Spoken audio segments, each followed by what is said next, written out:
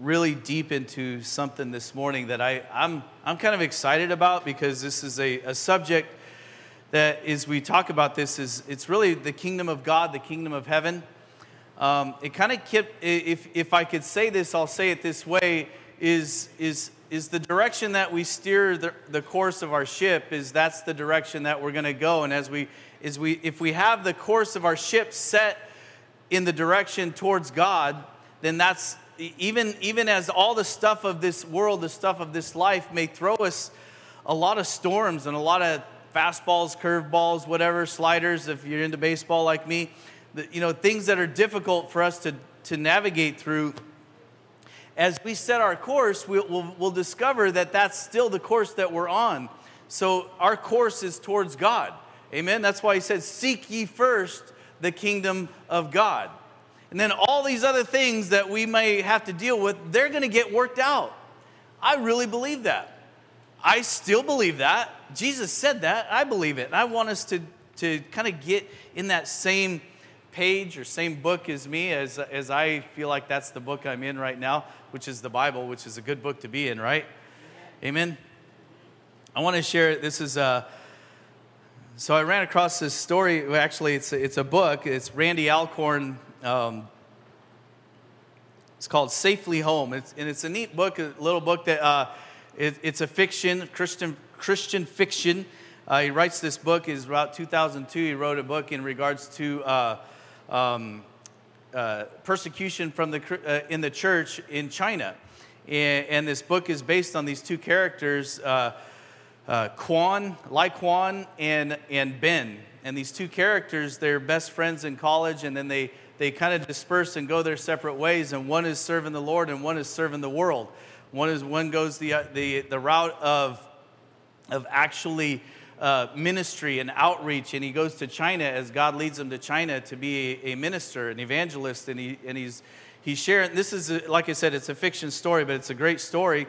And Ben, who is a businessman, gets sent to China on a business trip, and so he finds out that his friend Quan is there, so they meet up together and they start talking and they start reconnecting. And so in this reconnection, they're discovering that their courses got set differently. Even though they were both Christians all through college, their courses got set differently because Ben set his course in the ways of the world, and Quan set his course into the kingdom of God and the work that God had for him. So basically what ends up happening is Quan ends up getting persecuted and even martyred for the kingdom, for Christ's sake. And this is in the story called Safely Home. And so I want to share this because Randy Alcorn kind of goes into this relationship between earth and heaven, the kingdom of earth and the kingdom of heaven. And here's an excerpt that moves into a conversation between, and I love this, the carpenter king who Quan meets as he reaches heaven. And so compared to what, and he says this is what he's, it'll delve into the conversation. So, but this is a part of this, this excerpt that gets to this conversation. So bear with me for a second. It goes, this is a quote, compared to what he now beheld, the world he'd come from was a land of shadows, colorless, two-dimensional. This place now was fresh and captivating, resonating with color and beauty. He could not only see it and hear it, but he could feel it, smell it, and even taste it. Every hillside, every mountain, every waterfall, every frolicking animal in the fields seemed to beckon him to come and join them, to come from the outside and plunge into the inside. This whole world had the feel of cool water on a blistering July afternoon. The light beckoned him to dive in with abandonment, to come join the great adventure. And so there's the conversation then. I know what this is, Quan said. Tell me, said the carpenter. It's the substance that casts all those shadows in the other world. The circles there are copies of the spheres here. The squares there are copies of the cubes here. The triangles there are copies of the pyramids here. Earth was a flat land. The inside is bigger than the outside, isn't it? And then he asks the questions, how many dimensions are there here? Far more than you have seen yet, the king said, laughing. This is the place that defines and gives meaning to all places. Kwan said, I never could have imagined a kingdom like this. Talking about the kingdom of God actually being the reality, and the kingdom of this earth and this world, the temporary. Because isn't that what Scripture tells us, is that which is eternal is reality, or that which is reality is eternal, and that which is temporary really is just a shadow of the things that actually are. Have you thought about that? Thought about what a shadow is? What makes up of a shadow? Light. It requires light. As this week, as I was thinking about shadows, my mind instantly went to shade. In the shadows, there's shade. In the shadows, there's a little bit of comfort, isn't there? There's a little bit of pleasure in it that we could rest in, that we could say, this is kind of a place that I could say might be a little bit safe. But the reality and what makes up a shadow is, yes, it's a actual item, a substance that is being blocked. It's blocking the sun's light, or a light, and so therefore it makes a shadow, correct? The shadow is not the real thing.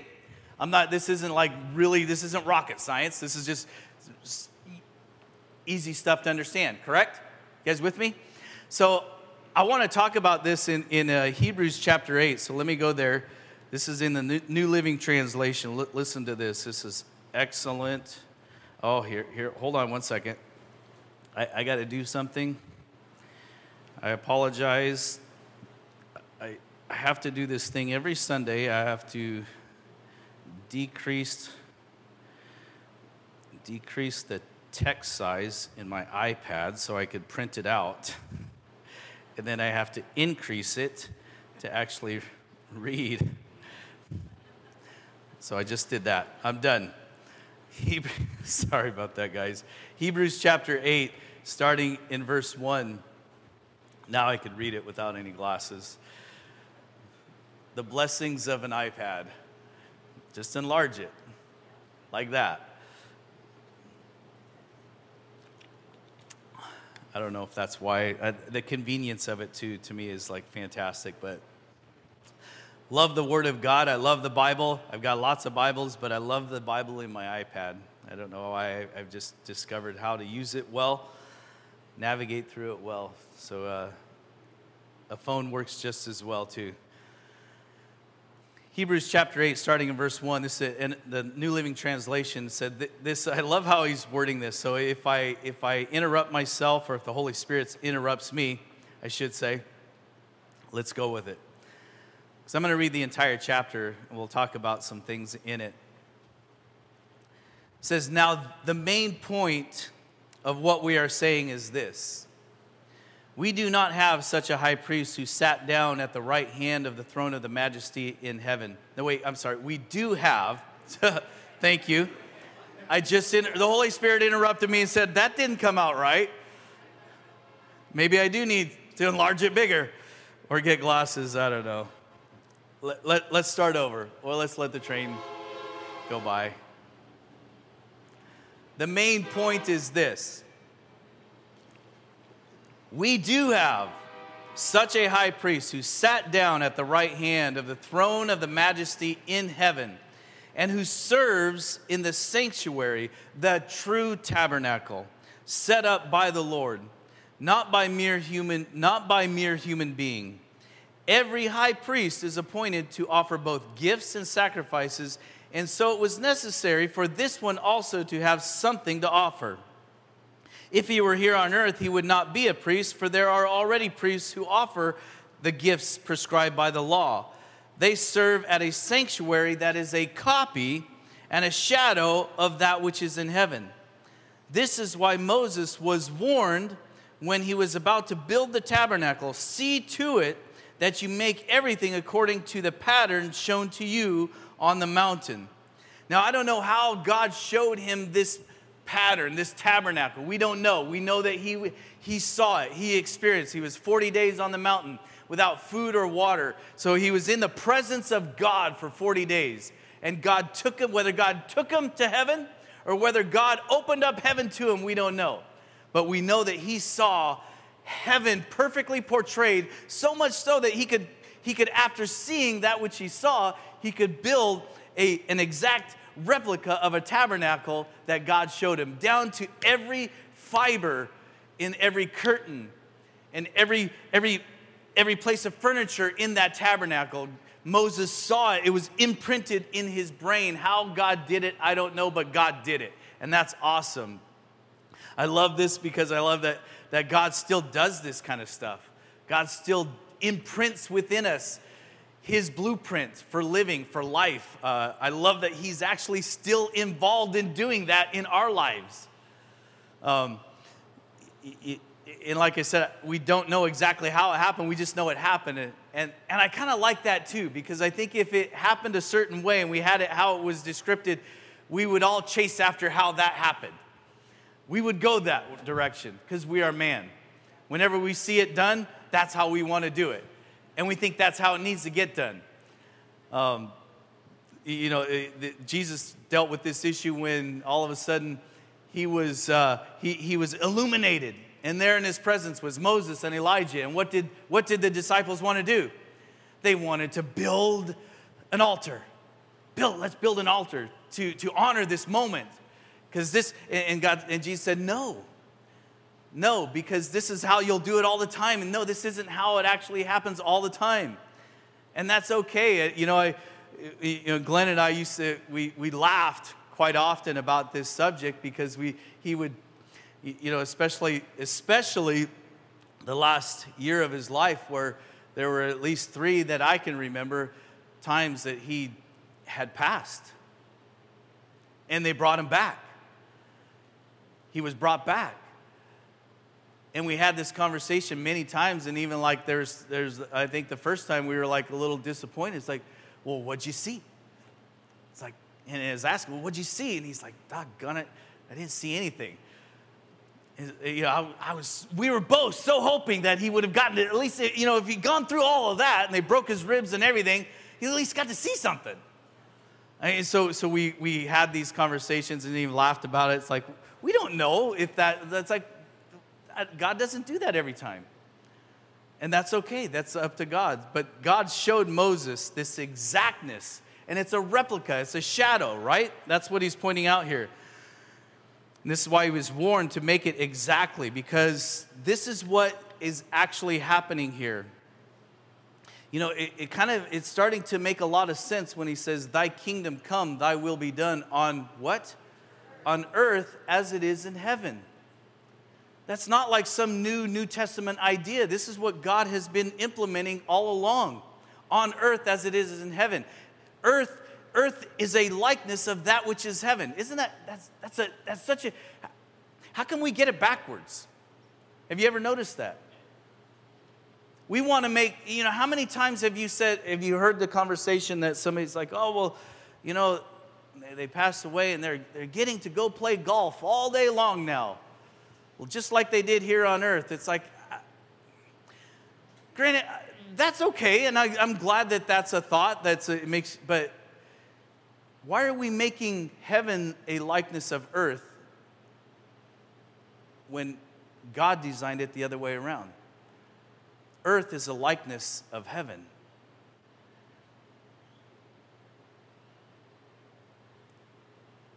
Wow. We're going to have to just let that simmer and see where God takes that in your spirit. Verse 6.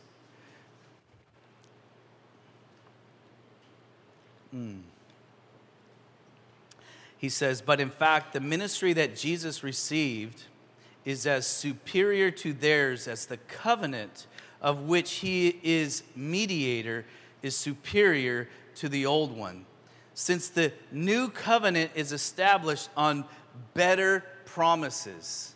Oh, that's a trip, isn't it? The new covenant is established on better promises. For if there had been nothing wrong with that first covenant, no place would have been sought for another. But God found fault with the people and said, the days are coming. Listen to this. This is really good news. The days are coming, declares the Lord, when I will make a new covenant with the people of Israel and with the people of Judah. It will not be like the covenant I made with their ancestors when I took them by the hand to lead them out of Egypt, because they did not remain faithful to my covenant. And I turned away from them, declares the Lord. This is the covenant I will establish with the people of Israel after that time, declares the Lord. I will put my laws in their minds, and I will write them on their hearts. I will be their God, and they will be my people. And no longer will they teach their neighbor or say to one another, know the Lord. Because they will all know me, from the least of them to the greatest. For I will forgive their wickedness, and I will remember their sins no more. By calling this covenant new, he has made the first one obsolete, and what is obsolete and outdated will soon disappear. The book of Hebrews seems to say that we should see the earth and its kingdoms as a derivative realm. One that is a copy, and it doesn't measure up to the actual real realm, heaven itself, and the kingdom of heaven. So this is why when Jesus comes and he brings the kingdom, he says, the kingdom of heaven is at hand. He's saying that this is why he's telling us, I am here and the kingdom of God is with me. And now it's time to seek God first with everything in your heart. Seek God first and its kingdom, because it's what really matters. And it's the reality that we're after. It's the real reality, the kingdom of God. Amen? I want to share, and I want to share this in a way that I ask the Holy Spirit to speak something. And here's a I'm fumbling on my words because as I share this a moment of truth, that my prayer is that it will relate to most, if not all of us. But I know I run the risk of being extremely vulnerable and extremely just honest. I run the risk of it also causing some to question. So my prayer is that it would relate and we would understand, and it would push us farther into a relationship, an intimate relationship, and an intimate commitment to that which God has for us. And actually cause us to dig deep into ourselves as I share this. As I was really looking at this, and there was a moment, it was probably about 3 or 4 weeks ago, I think it was about that time frame ago, I can't recall. I just know that there was a moment that this odd question in my mind and in my heart that I didn't really know how to answer because I didn't have an answer. So just kind of go with me for a second here.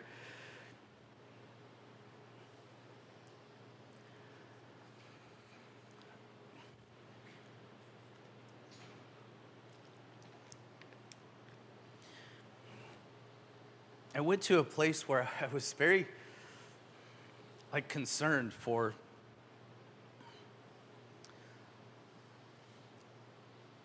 our souls. And when I started going there, I think that the enemy came from somewhere, from some point.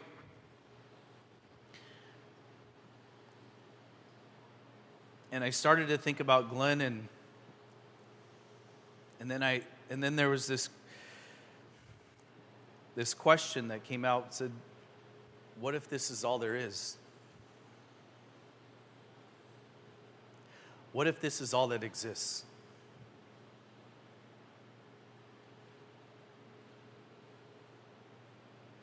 And it shocked me that I actually had that question in my mind. It shocked me. I was like, and I don't even know how to explain it other than I'm just being honest and saying this is an experience I had.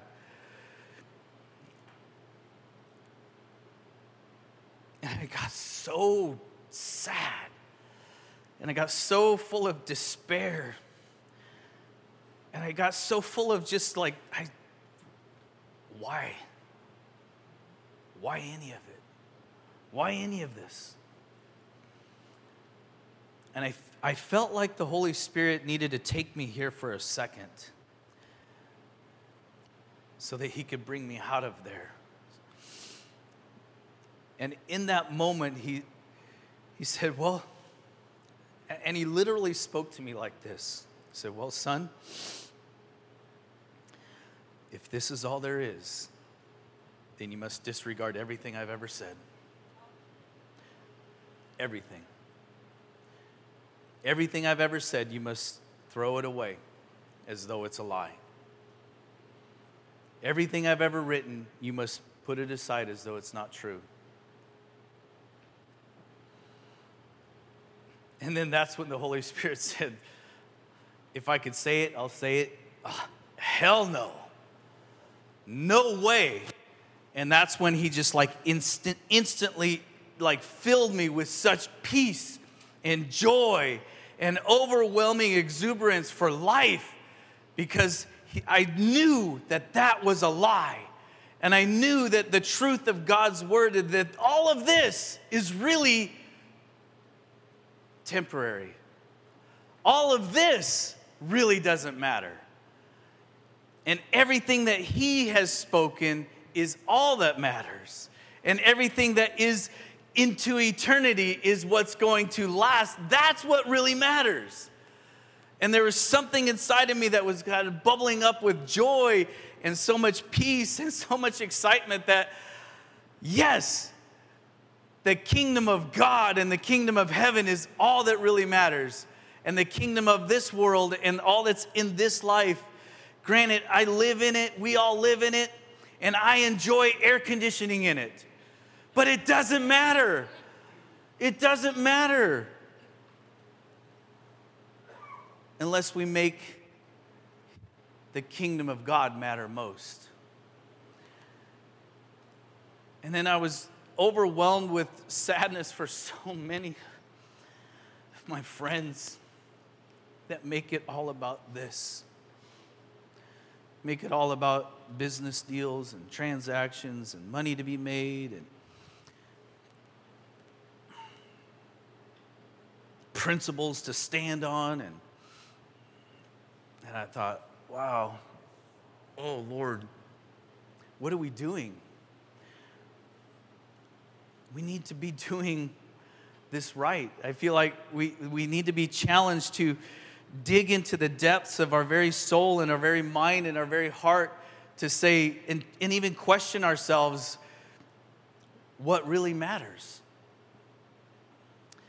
What's most important?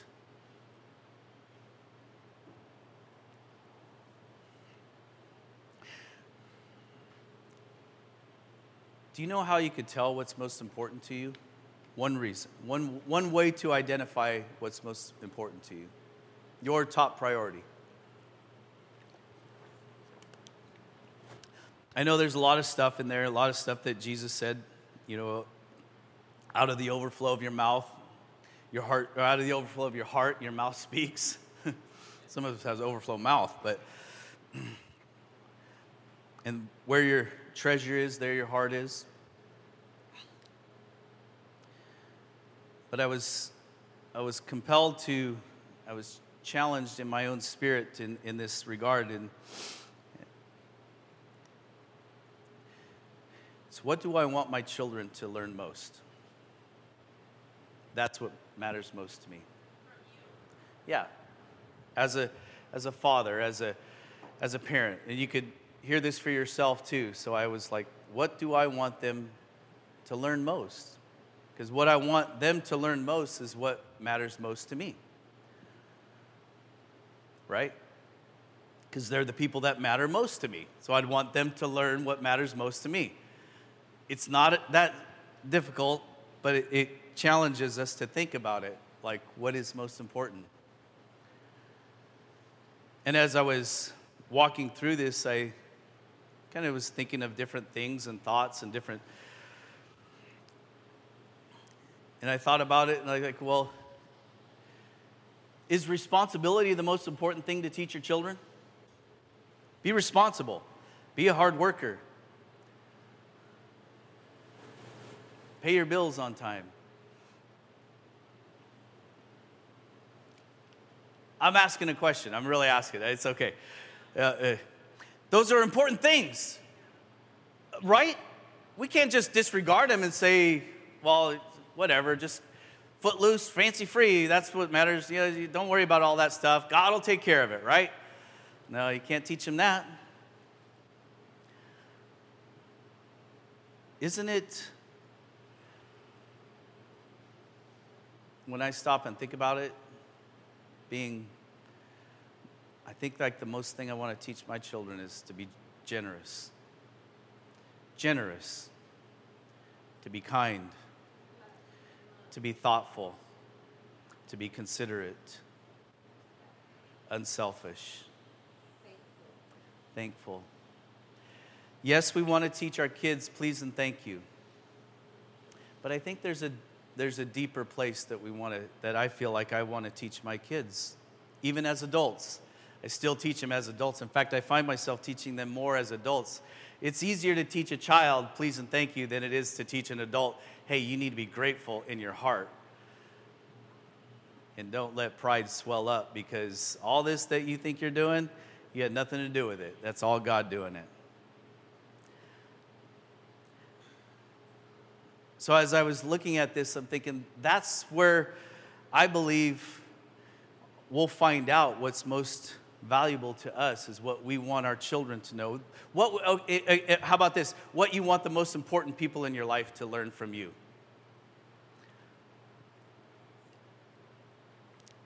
It's convicting a little bit, isn't it?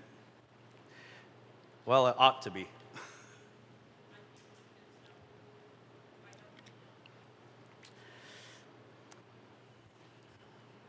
In Matthew 23, verse 23, this is out of the Passion Translation.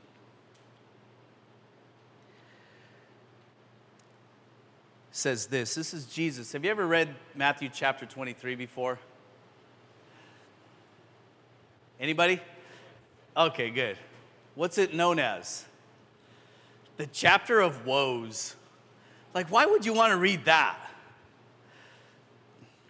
It's kind of like reading Revelation 2 and 3 when you read the letters that Jesus speaks to the churches. I always like to read those. I feel like I need to read those because I need to know what Jesus is looking for in me and from me as a pastor and as a church.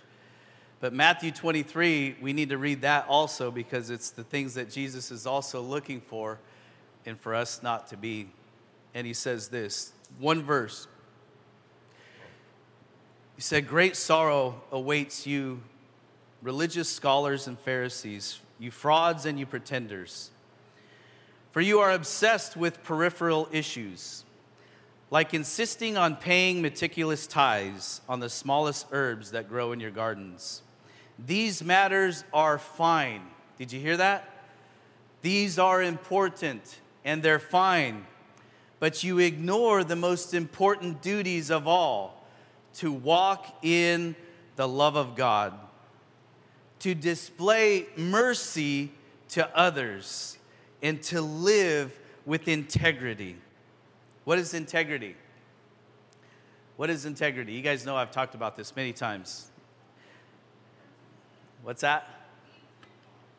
Oh, I couldn't hear that. I'm sorry. Say it a little louder. You won't be wrong, but there's probably a deeper meaning to it. Being fruitful? Truthful. Okay, that's really good. That's perfect because that's what it really is. Integrity is basically where the things that I say line up with the things that I do. That's integrity. And that's what he's saying is most important. Displaying mercy to others, walking in the love of God, and living with integrity. And then he says this last statement, readjust your values and place first things first. Do you hear what he's saying there? I believe that's what God is calling us to do is we seek first the kingdom of God, is to place first things first. The mercy of God that God wants to use us in and through people's lives. The love of God that God is looking to use you in people's lives. Being generous and being kind. Being thoughtful and considerate. It's the number one thing that we're working on teaching the young boys that are in our home. The number one thing. The most important thing. We don't disregard responsibility because that is fine, as Jesus said. This is fine. But you must put the first thing first, and that is to love others, to be considerate of others, to look for opportunities to be a blessing, because we know that the blessings of God come not because we just get under a blessing umbrella. You get under the blessing umbrella by being a blessing to others. So if you want to walk in and receive the blessings of God, you must be a blessing to others. And these are truths that, as I discover myself wanting to teach these young boys the same thing that I've taught my children. Be generous. Look for ways to give as opposed to ways to get. Look for opportunities to help. These are the most important things. And I believe this is what the kingdom of heaven, when we seek first the kingdom of heaven, it's seeking first His righteousness, His ways. And because here's the thing is there's definitely a conflict between the world's ways and the God's ways. You notice that? And just to even make it even more conflicting is all the confusion in the world today. Have you ever has this ever happened to you? This actually has happened to me, so I could testify to this actually happening to me. Put your shirt on inside out. Have you ever done that and walked around all day? I've done it and I've walked around all day and nobody told me. And I didn't realize it until I got home and was taking my shirt off. But here's what I'm saying is, we as the church and as Christians, when we're trying to live like and look like the world, we have our shirt on backwards and upside down or inside out. Upside down wouldn't work. That would be odd. And nobody's telling us because we look fine because we're looking like the world. When we as Christians are looking just like the world and operating in the world's ways and putting ourselves first, it's a backwards, inside out shirt as a Christian. And he's telling us, no, wear your shirt as a follower of Jesus. Seek first the kingdom of God, and all these other things, they'll come to you. They'll be worked out. As Jesus said, readjust your values and place first things first. It's imperative, it's important, and it is the most crucial thing for us to do as followers of Christ. It's to seek first the kingdom of God. And it's different than the kingdom of this world. In fact, it is the reality. And everything that's in this world are just shadows. They're just flat surfaces. It's like a drawing of a circle, when in the kingdom of God, it's an actual sphere. And that's awesome. I want us to just like dig into the awesomeness of how God is and who God is. And in 2 Corinthians, I'm going to finish up here because it's hot and I really want to get out of here. And actually, I have an appointment with our AC guy. That sounded pretty worldly, huh? But I tell you, one of you would miss that appointment. In fact, you would have been scooting out of here. You would have said, hey, Eric, I got to leave early because I got an appointment. 2 Corinthians chapter 4, verse 18. He says this, so we fix our eyes not on what is seen, but on what is unseen. Since what is seen is temporary, but what is unseen is eternal.